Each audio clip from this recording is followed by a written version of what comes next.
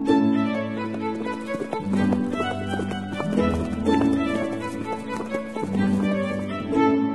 listening to Nick Luck Daily. This edition is brought to you by FitzDares, by the Racehorse Owners Association, and by Thoroughbred Racing Commentary's Global Rankings.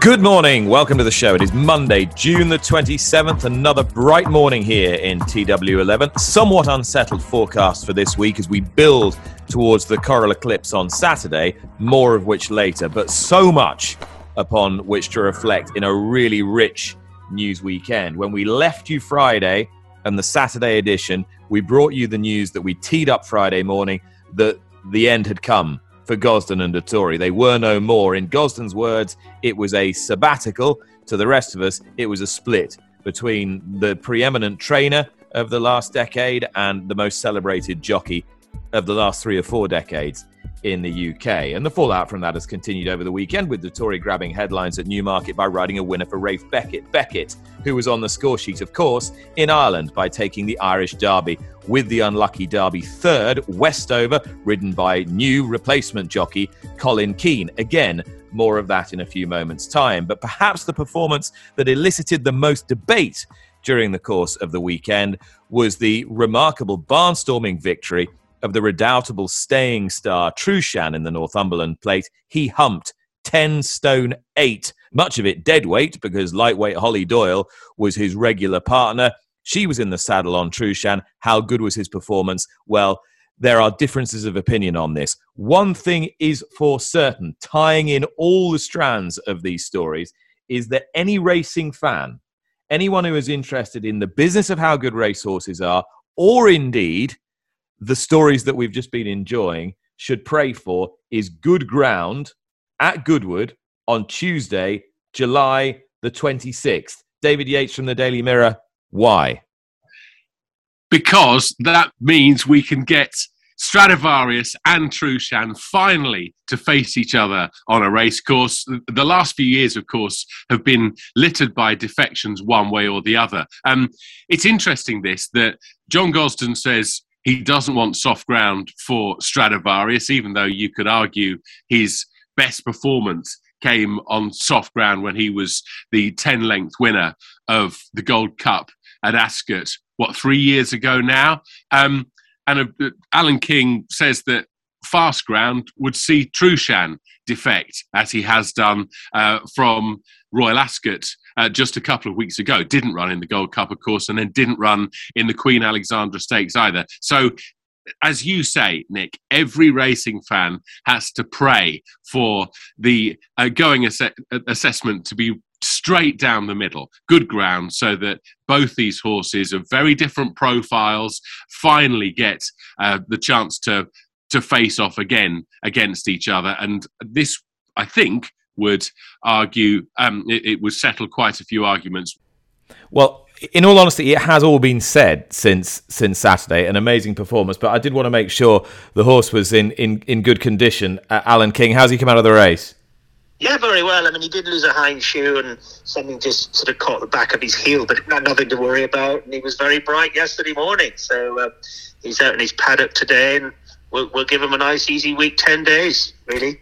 It's an interesting one, isn't it? Because he was 3-1 favourite. Lots of people fancied him. He won. And then there was a sort of sense of disbelief that a horse can do this off that weight, off that mark. Where do you sit on it in terms of a strict handicapping view of it, and how much of an edge just class simply gives you in a race like that? Well, first of all, I mean, I ran him there because I needed them sort of to get him out, Nick. He'd been ready to run for the last 3-4 weeks. And I needed to get him out. Personally, I thought he'd be finished in the first 5 or 6. I would have been very happy with him. So I have to be honest with you. While I thought he would run very well, I wasn't expecting that performance, really. So I suppose the key is the numbers will say he's improved not massively, but improved quite a bit to win that race. Do you think he has improved again? Holly got off him at Nottingham early in the year and said, look, he's improved from last year, and she very much of that opinion on Saturday. And physically, he has strengthened up quite a bit. He's a big, imposing horse now, whereas last year he was always a little bit light and a bit leggy, So I think he definitely has improved.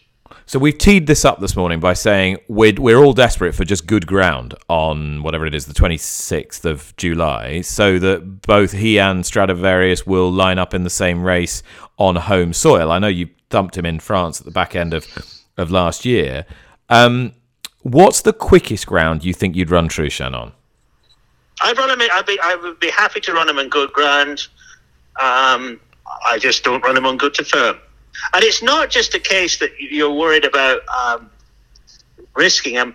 As a 3-year-old, I think William Buick, Tom Marquand, and Holly all rode him on good to firm. And he ran very well on it, but they all came back and said, please don't risk him on ground any quicker than that. So, I've been an absolute fool to ignore those guys, And is that because he wouldn't be at his best on it either, Nick, Yeah. And do you think that's because he's a big heavy horse, and is that why? Just because he likes to just feel that bit of give? Good on soft, and those horses that really appreciate the soft. They're not quite as effective on fast ground. Now, I've read Matt Chapman's Sun column this morning, and he's spoken to one of the owners who said that he might try and persuade you to have a pop over hurdles with him again. It's been put on the back burner a few times. Is there any shot that he has a go, do you think? Not at the moment. I'd be mad to at the moment, I did school him as a 3-year-old, and he was very good. But he hasn't seen a hurdle since then. But while he's this good on the flat, I think it would be madness to go jumping.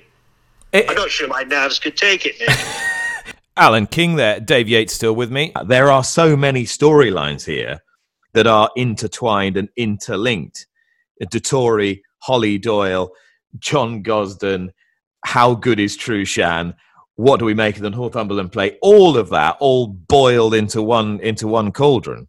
Okay, well, let's deal with the last of those questions first, and just give us 90 seconds on the figures.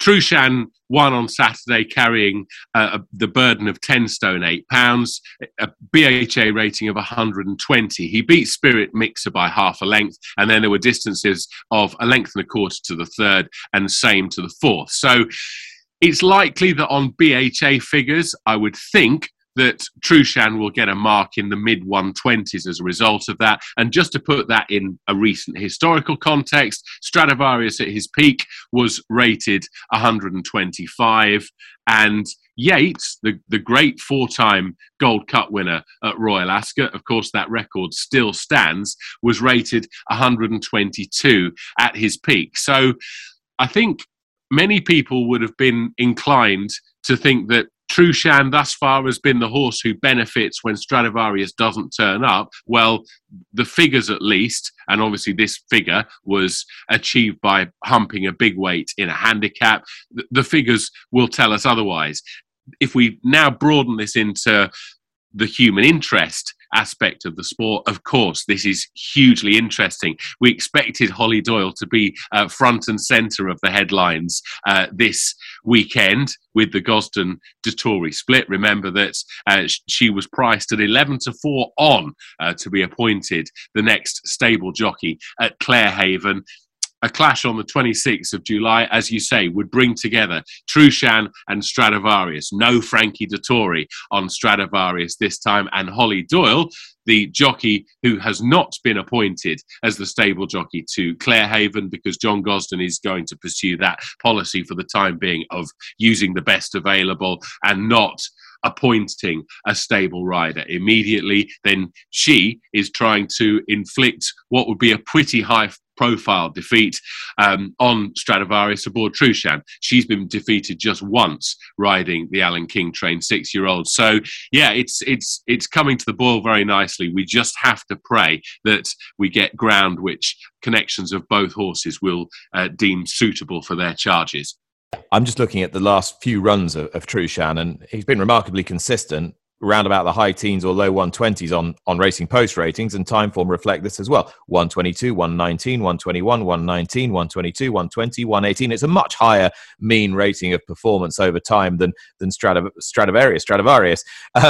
He recorded a 128 the other day because he humped top weight in a handicap. I won't believe the 128 until I see the 128 again, if that makes any sense. And the other point to make with that, of course, is that are we dealing with a regressive Stradivarius these days? Is this old fiddle not quite producing the good tunes that he once was? And so that is another that's another jelly for the number crunchers to nail to the wall, isn't it? Yeah, and okay, slightly less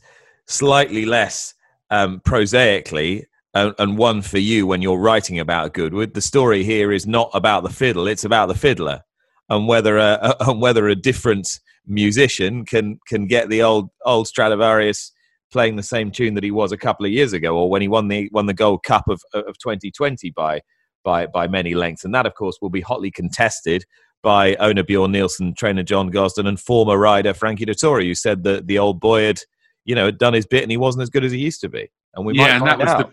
That was the root of the problems, wasn't it? That I think that, or it was one of the causes of the problems. I think that both John Gosden and Bjorn Nielsen were unimpressed when Frankie said the old boy's legs couldn't quite do it. He went out on his shield, and that they were expecting a bit more and hoping for a bit more mea culpa on the part of the jockey.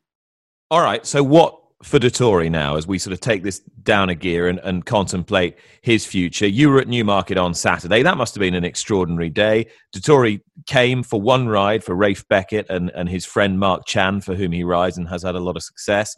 The filly was called Les Zoo. She won the Emperor Stakes very impressively for the man who also won the Irish Derby on the same day, Rafe Beckett. Give me a flavour of the atmosphere on Saturday and give me a flavour of Dettori's own mood. Right, well, Dettori's mood, I thought, was pretty upbeat. He was attended from his car to the racecourse by a jockey club minder. It wasn't Terry McCann. It wasn't, it wasn't a former heavyweight boxing champion. It was just someone who was there to make sure that Dettori wasn't unduly bothered, and he was also escorted back to his car from the racecourse by the same person. He seemed in pretty upbeat form. We all know what Dettori's like. He is a man of sometimes extreme emotions, and I've been to the racecourse many times, and I've been looking to speak to Frankie, and sometimes he'll just say, "Not today, David." And you think, "Mate, I really need to speak to you." "Not today, David." That's it. And you know that there's no point in persevering. And so Frankie had arranged to come and speak to about 6 or 7 members of the written media before he took the ride on Les Zoo. He'd already spoken to Chris Dixon on Racing TV. He came out, he seemed in pretty upbeat form. He delivered what was almost a speech. If he'd had a piece of paper in his hand and just read the words out, the delivery wouldn't have been a great deal different. It was pretty much what he had told Chris Dixon about he's not retiring, that he's going to ride, as he did yesterday, in Turkey, then America and Germany over the next couple of years, and that he expects to ride the rest of this season and the rest of 2023, and then he will make a decision as to his riding future after that. So that was what he said. He was, as I say, he wasn't the Dettori who won't communicate, who won't come out. When he went to the paddock from the weighing room, he was greeted by more than a ripple of applause, an affectionate round of applause from racegoers. He signed a couple of autographs or posed for a couple of selfies along the way. And then, of course, when Les Zoo won, he came back in, gave a flying dismount, and it was palpable, the affection in which he's held by the racegoers at Newmarket on Saturday. So that was what we got at the weekend. He talked about what he's going to do over the next few weeks and over the next couple of years. It's evident that he's going to spend more time riding abroad. It's interesting that Kieran Fallon, quoted in today's trade paper, said that Dettori will clean up in America. He's obviously had success for Godolphin there in the recent past, and there's going to be plenty more to come. I suspect that. I mean, I was going to say that this is continuing a little bit of a motif that built up last year. Buick does not want to miss championship rides unless he's got a massive break at the top of the championship. James Doyle can't really do some of the weights in the grade ones in America. Step forward, Frankie Dettori, as Charlie Appleby will launch an assault on those races at Saratoga, Belmont, Woodbine, the Arlington races that have moved down to Churchill, big purses at Kentucky Downs. I can see Dettori riding a lot for Charlie Appleby in the US. Yes, indeed. I think that's going to be one of his main strands post Gosden. I think one interesting thing as well, though, Nick, that I've been thinking about, and that is one thing that struck me during Royal Ascot was and you know more about this than I do because I've never actually been to the Kingdom of Bahrain, and you have on many occasions. But it seemed to me that there is an emerging group of young owners from Bahrain who were prominent at Royal Ascot, and it seemed to me that any one of those, given that jockeys these days and have been for a while, they like designer handbags, aren't they? Owners like to have a big name attached to their horses, and it seemed to me that, just putting America to one side at the moment, some of those Bahraini owners, if you said to them, well, Frankie Dettori's free these days, would you like to sign him up as your retained rider? Then one of those emerging forces would absolutely bite your hand off to get Dettori's signature. So there, when stories like this break, we often have the career obits that we've got prepared about jockeys or trainers or whoever it might be. And I think certainly in this case, those are premature. He's 51. As I said to you last week, we've spent much of the last 5 years wondering and marveling about how does this guy, Peter Pan figure, seem to retain his youth and his efficacy in the saddle. Well, that did go awry during 1 week at Royal Ascot, but I don't think that it's going to be missing permanently. And I suspect that, as I say, one of those young and emerging owners will sign Dettori up, and I'm sure that there'll be Group 1 winners in the, if not the short term, then the medium to long term over the next 18 months. A couple of things just I'd like to wrap this up with. The first is the word sabbatical. Well, I think we all knew that when we read the word sabbatical shortly after 8 o'clock on Friday evening that this isn't a sabbatical. Our friend and colleague Greg Wood is granted a month's sabbatical every 5 years as the terms of his employment with The Guardian. But Greg always comes back after a month. He's in the press room. It normally happens after York when he goes on his travels with his family, and back he comes. So the meaning of sabbatical in our lexicon is that it's essentially a temporary situation. Just canvassing opinion at Newmarket and beyond during the weekend, did anybody think that this was a sabbatical in its literal sense? No, we think that this is a permanent split, and that Gosden might maybe supply Dettori with a few rides towards the end of 2023 if he decides that will be his final year in the saddle, just to show that there are no hard feelings. But in the short to medium term, will there be many rides to Clarehaven? Any rides for Clarehaven? Then we suspect not. The other thing as well, just to round off with, was the 11-4 on about Holly Doyle to be the successor of Frankie Dettori at Clarehaven. I think most of us chatting beforehand with absolutely no reflection on the ability of Holly Doyle, who is an outstanding jockey and worthy of a job such as that at Clarehaven. I think that most of us felt that would John Gosden be railroaded by bookmaker influenced public opinion to appoint a stable jockey that might not necessarily be his choice, but in that sense almost foisted upon him? Then definitely not. And so I think that in that sense it wasn't a massive surprise once the sabbatical had been announced that it was followed that there will be no appointment of a stable jockey for the time being. If you were Patricia Thompson and you owned Inspiral, and Dettori was unimpeachable on Inspiral and had won 2 Group 1s on her, and you say she bowls up to the Falmouth next week, how comfortable do you feel that you've not got him and your options outside him might be limited, especially if they're one of their favourite jockeys, Ryan Moore, is taken, say, for a Coolmore horse in the same race?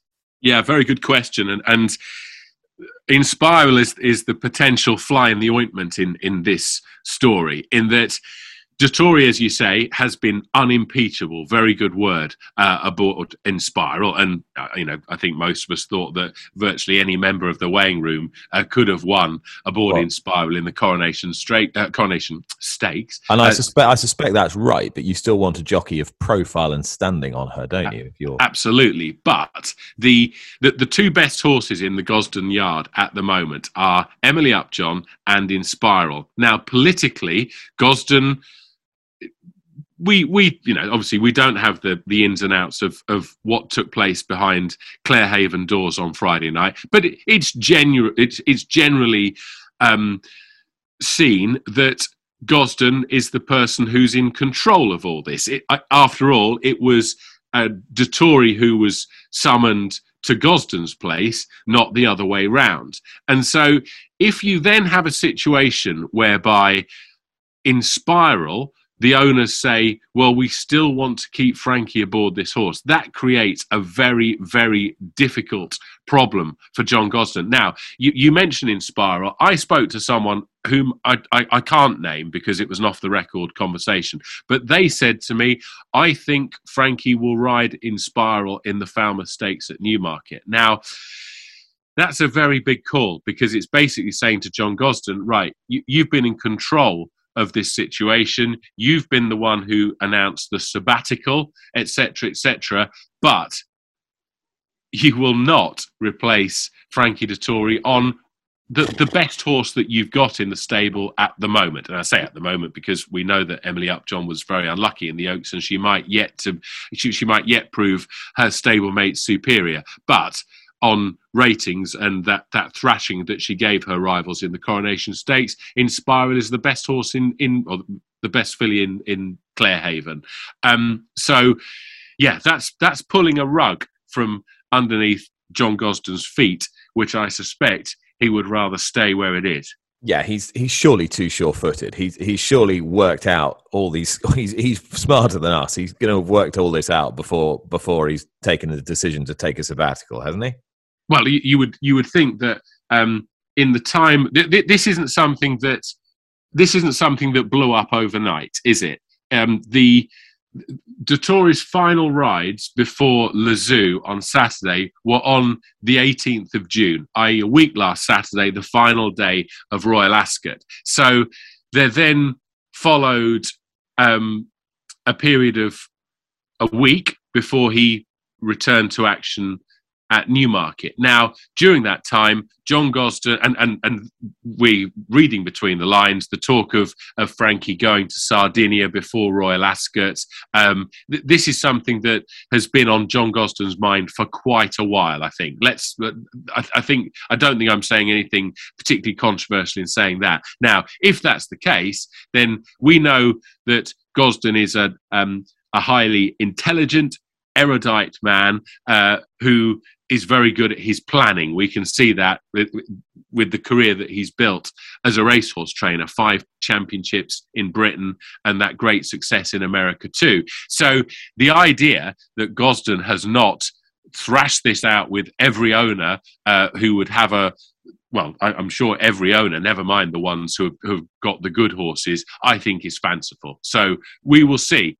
As I say, someone who would be pretty close to what's going on said that they thought that Dettori would keep the ride aboard Inspiral, but I think as regards the rest of us, the way that we're thinking, that opinion is swimming against a pretty strong tide. Well, between the two periods of Gosden, the man for whom Frankie Dettori rode the most Group 1 winners and still has ridden the most Group 1 winners is Saeed Bin Suroor for Godolphin. When for Charlie Appleby, Dettori sported those colours to win 3 Grade 1 races in Canada last year, he rather pointedly reminded me and others that he had ridden 100 winners at the top level for those owners alone. Bin Surur is back after a fashion with some good horses this season. Chief amongst them is Real World, who's finished second to Baaeed in the Queen Anne and the Lockinge. He's in single-figure odds for this Saturday's Coral Eclipse, where he may very well face Native Trail for Appleby, almost certainly Bay Bridge for Sir Michael Stout. Representatives from that yard have confirmed to me today, and they think they will get Ryan Moore to ride Bay Bridge. And Vadeni, the brilliant French Derby winner for Jean-Claude Rouget, who's going to be supplemented today. So I posted a call to Saeed to see if he would field Real World against those superstars. It's more likely to run him. I mean, he came back well from last run. I think Mile and Lakota be better even for him. He won before at Newbury, Malakota. He won last year a listed race. Then I think the trip is no problem for him. Then I'm looking forward to see him to run Malakota as in Group 1 again in big race. I'd like to know your opinion, Saeed, on whether you think he produced a better performance at Ascot than he had at Newbury the time before. Do you think he improved from the Lockinge to the Queen Anne? That's sure, he improved, but also it is stiff a mile, the Queen Anne at Ascot. That's so he looking for a further distance. Further trip, that suits him better, as 9 furlongs even better than a mile to me. You know, that's what I show me. I know he's as breathing, he showed some speed, but I think the mile and the quarter be better for him. And now I think he'll be fine for the Eclipse. Is he a horse that's easy to train? Does he take his training and his racing well? He's very tough horse. Always he doing good. I mean, wherever we take him as Saudi or Dubai, any race, before or after the race, he handles the race is good. And in the morning, he's professional at the way he train, and there's no problem at all with him. Always he's doing good, really. And do you have a rider booked for Saturday? Danny Tudhope rode him at Ascot. What's the plan for Saturday? More likely Danny again. He's going to ride. Excellent. I must ask you, there's a certain old friend of yours who's rather available at the moment. A certain Frankie Dettori. Are you going to give him a few rides? Yeah, 100%. He's my friend. I mean, we are together last 30 years. You know, we are together, good friends for all these years, and I'm going always to support him. So if he rings you up and says, "You got anything for me?" you'll be happy to put him up. Yeah, why not? I mean, but leave it for the close to the race. Saeed Bin Surur there, predictably with support for his old mucker, Frankie Dettori, but also positive news on Real World ahead of this Saturday's Coral Eclipse at Sandown Park. What a crackerjack of a race that is set to be. We look to that as one of our great midsummer showpiece events, all-aged clashes, David Yates. We also look beyond that to the King George and Queen Elizabeth Stakes at Ascot. Sir Michael Stout will have Bay Bridge in the former. He will have his Derby hero Desert Crown in the latter. Desert Crown will take on the horse that would have been second to him with a clear run, Westover, who this weekend has won the Irish Derby in a common romp under new jockey Colin Keane. In a moment, I'll be talking to Rafe Beckett. Dave, what were your thoughts on the performance, first of all? Those of us who insisted after the Derby, the Kazoo Derby, that Desert Crown was the winner on merit of that race, it's given us something of a sleepless night, hasn't it, that 7-length victory, because Westover was thunderously impressive at the Curragh. Remember that he had been the victim of consistent interference pretty much between the 2 furlong pole and running to the 1 at Epsom. When he got out, he flew home. He was still beaten under 3 lengths in 3rd place. A disconsolate Rob Hornby said afterwards that he felt he would have won the race. I thought at that time, well, I'm not so sure. But Westover on Saturday, as I say, was thunderously impressive.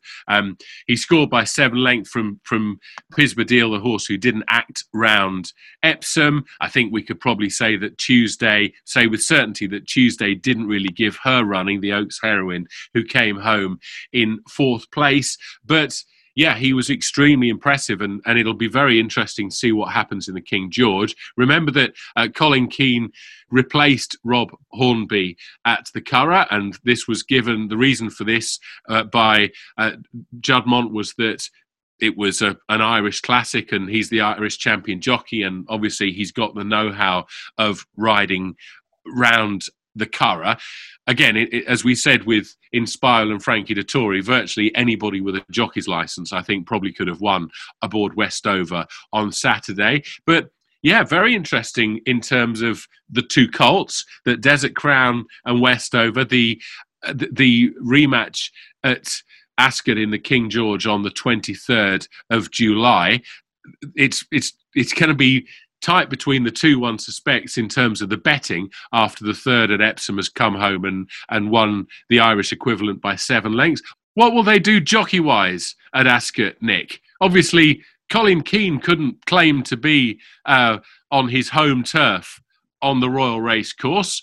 Rob Hornby perhaps isn't a name that is synonymous with success at the Royal Racecourse, but I think I know of a jockey who one could say that about. Right, okay, let's talk to Rafe Beckett then, the trainer of Westover. Rafe, we'll come to the jockeys in a minute, but first things first, is the horse okay after his brilliant performance in Ireland? Yeah, he came back last night and he was kicking his door down this morning for feed, so hopefully coming days will tell us there's not much wrong with him, and we can move forward from there. Yeah, I think it'll pan out race to race. So wherever we go next will tell us what to do from there. That's the way I see it. Nothing he's shown you has dissuaded you from the King George. You're quite happy to crack on with that plan for the time being. Yeah, as long as the family and everybody happy with that plan, then that's the one we'll explore. Yeah. Obviously, you've been asked this. I've seen it already over the weekend about jockeys. Are you quite happy just to sit back and let other people decide for you now? I think there'll be a discussion, alongside where we run next with what happens there as well. So, it'll be what it'll be, Nick. Are you fairly relaxed about it, insofar as you've got two riders who've done well on him, and it's unlikely to be anyone else, isn't it? Yeah, I'm relaxed in the sense that our men see their role here as long term, and obviously Saturday does us all good. Do you have a preference or not? I will go with the majority view. Okay, and Rafe, obviously in the jockey merry-go-round at the moment. The fact that Frankie Dettori rides a bit for you and has done well for you and rode Lazoo to victory on Saturday when he was very much in the news. 2 and 2 make 4 here, and could he get on Westover, or is that a flight of fancy? There's no story to be told. As I say, Nick, it'll pan out, in a way that fits everybody. How's Lazoo doing after her win? Yeah, she came out of it very well. She's surprised us all, really. Surprised us all. So, we thought she could win on Saturday, but I didn't envisage her winning like that. And what's the plan for her next? All being well, she'll go for the race formerly known as the Cherry Hinton. Excellent. Okay, so we are where we were, basically. All horses good, all in good nick. You got anything for this weekend? Yes, Scope's in the listed race at Sandown on Friday. That's a possibility. Is Scope in the Goodwood Cup? He is. And so would this be a potential stepping stone to that? That's the idea, yeah. Okay, good stuff. That's the idea, because he's no penalty anymore, so that's where we're headed. That's the thinking. Yesterday, the Group 1 Pretty Polly Stakes went to the admirable filly La Petite Coco. It was her first Group 1. It was another feather in the training cap of Paddy Toomey, who also trained the third past the post, a filly called Ross Carberry. They'd supplemented the third past the post, Ross Carberry, for 30 grand. She was disqualified because Wayne Lorden, the rider, failed to weigh in. The correct weight was £5 light. Now, this was complicated by the fact that before the race, the clerk of the scales had allegedly told Lorden that he was £5 too heavy at £143, made him take £5 out of the weight cloth, and he got back on the scales and weighed out the correct weight of 138.1. When he came back in, he was, rather coincidentally, £5 lighter than the weight that he should have been, at 9.7. There's either an error in the scales, it's either a human error from the clerk of the scales, or another £5 has gone missing between the time that Lorden has weighed out and the time he's weighed in. If perhaps the trainer was rushing with the saddles or whatever, could a bit of lead have dropped out? We don't know. But it seems a strange case. Toomey was not happy afterwards. It'll go to referral and then it'll be appealed. Because the filly has carried 9.7, there's no way, or £133.5, there's no way she can be reinstated. But what could happen, Dave, if they prove that it's an IHRB mistake or a clerk of the scales mistake, do you think? Yeah, well, I mean, if they were to prove that, then there are, well, potentially legal ramifications, aren't there?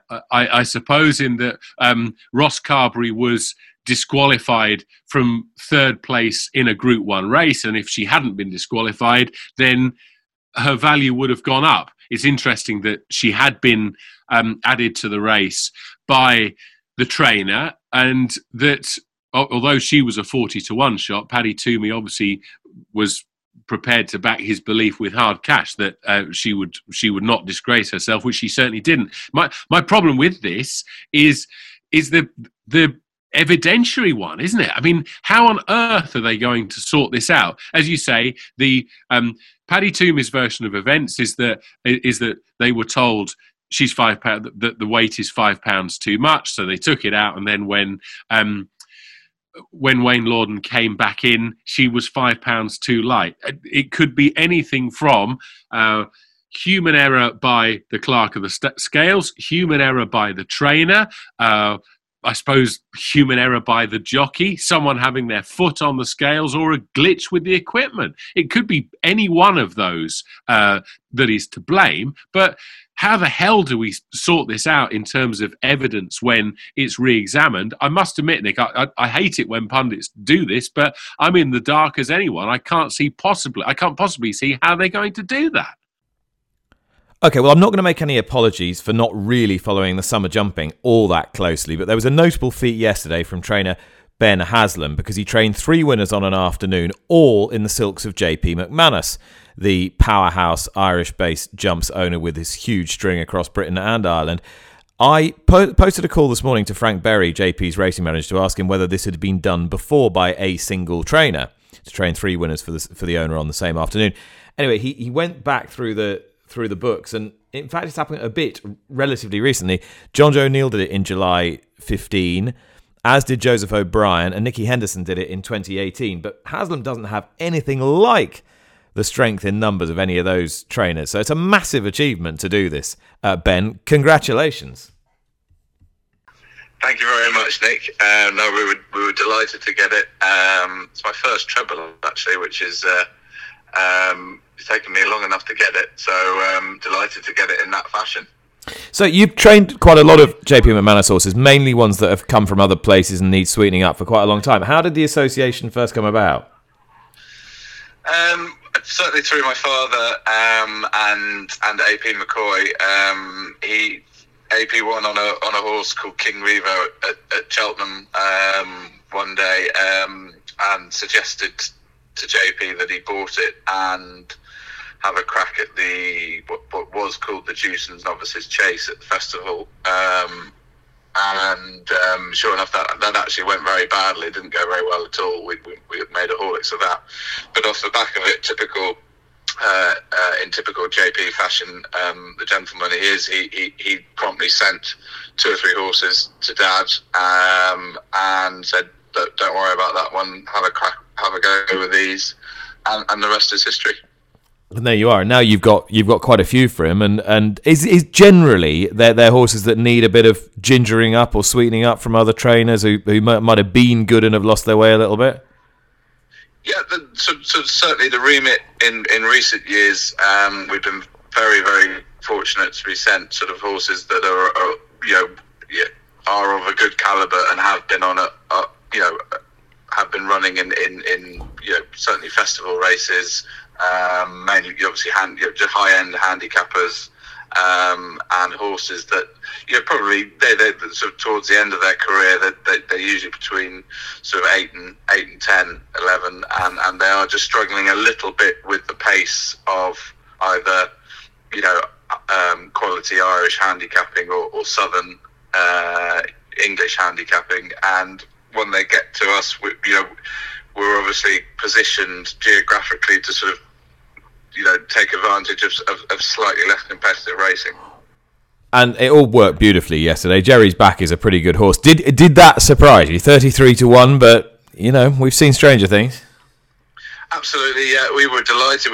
He won at Cartmel, a veterans chase, which obviously was of a decent standard. He was rated 132 before he won that, and I actually didn't realise he was 33-1. To be honest with you, we had sort of quite a lot of runners in quick succession yesterday, and the last time I'd looked in the morning or on the way to the races, he was 12-1. So I was relatively surprised that he was 33-1, but he was by no means a 33-1 shot.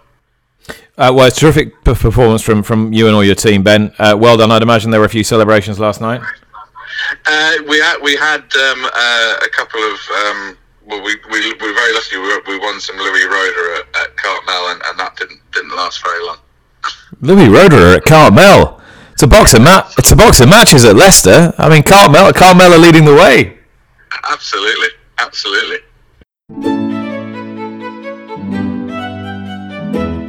Well, time for our weekly catch-up now with our friends at Racing Welfare, and it's an important one this week. It's always an important one, but we are now in the thick of Racing Staff Week, which runs until this Friday. Chloe Martin's the Media and Communications Officer for Racing Welfare.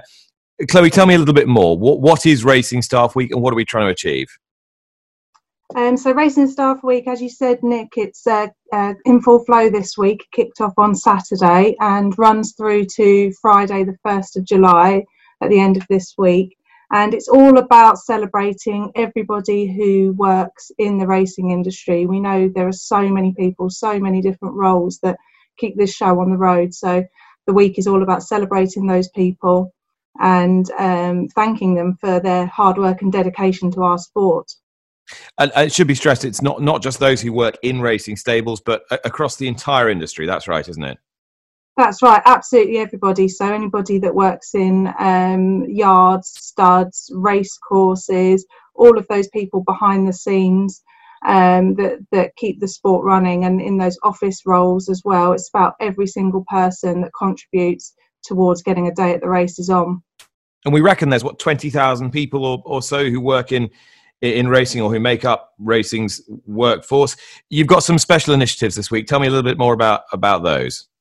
Yeah, sure. So this week we are running a really exciting competition. So the whole theme of the week, like I've said, is saying thank you and celebrating those people. So we really want the people who work in the industry to get involved this week. And we're running a competition, a thank you competition, where people can submit 30-second video clips just giving a shout out to a colleague that really goes above and beyond in their role in horse racing. And there's a really, really good prize for this. So if you nominate somebody, you could yourself receive a £250 shopping voucher, as well as the person that you nominate. So a total of £500 in vouchers up for grabs as part of that competition.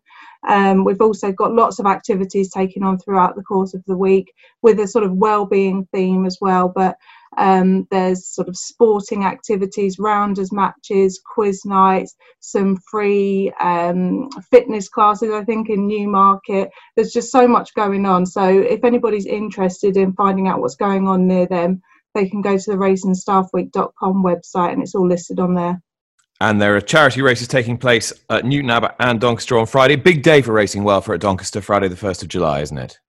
Yes, absolutely. So the Betfair Clock Tower Cup takes place at Doncaster on Friday. There's also a Betfair supported charity race down at Newton Abbot as well. So there's 12 members of stable staff taking part in each of those races. And I know I've spoken to quite a few of them actually. They're so excited about Friday.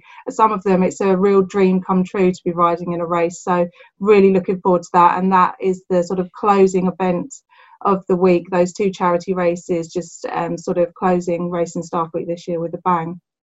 All right, thanks to Chloe. Thanks to all my guests today. David Yates particularly. It's been a very busy day, Dave, but you've got a tip for me to go home with.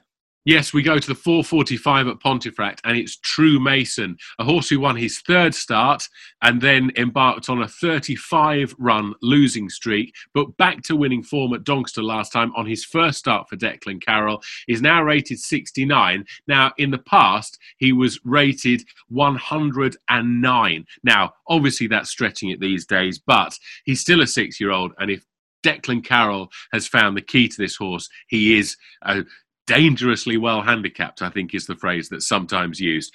Number 4, True Mason in the 4:45 race at Pontefract this afternoon. Dave, thanks so much. Thank you very much for listening. If you do enjoy this podcast, please tell your friends. And after that, please give us a rating and review us. Tell us what you'd like to hear more of or who you'd like to hear more of. We will be back again tomorrow, but that was Monday, June the 27th. Bye-bye.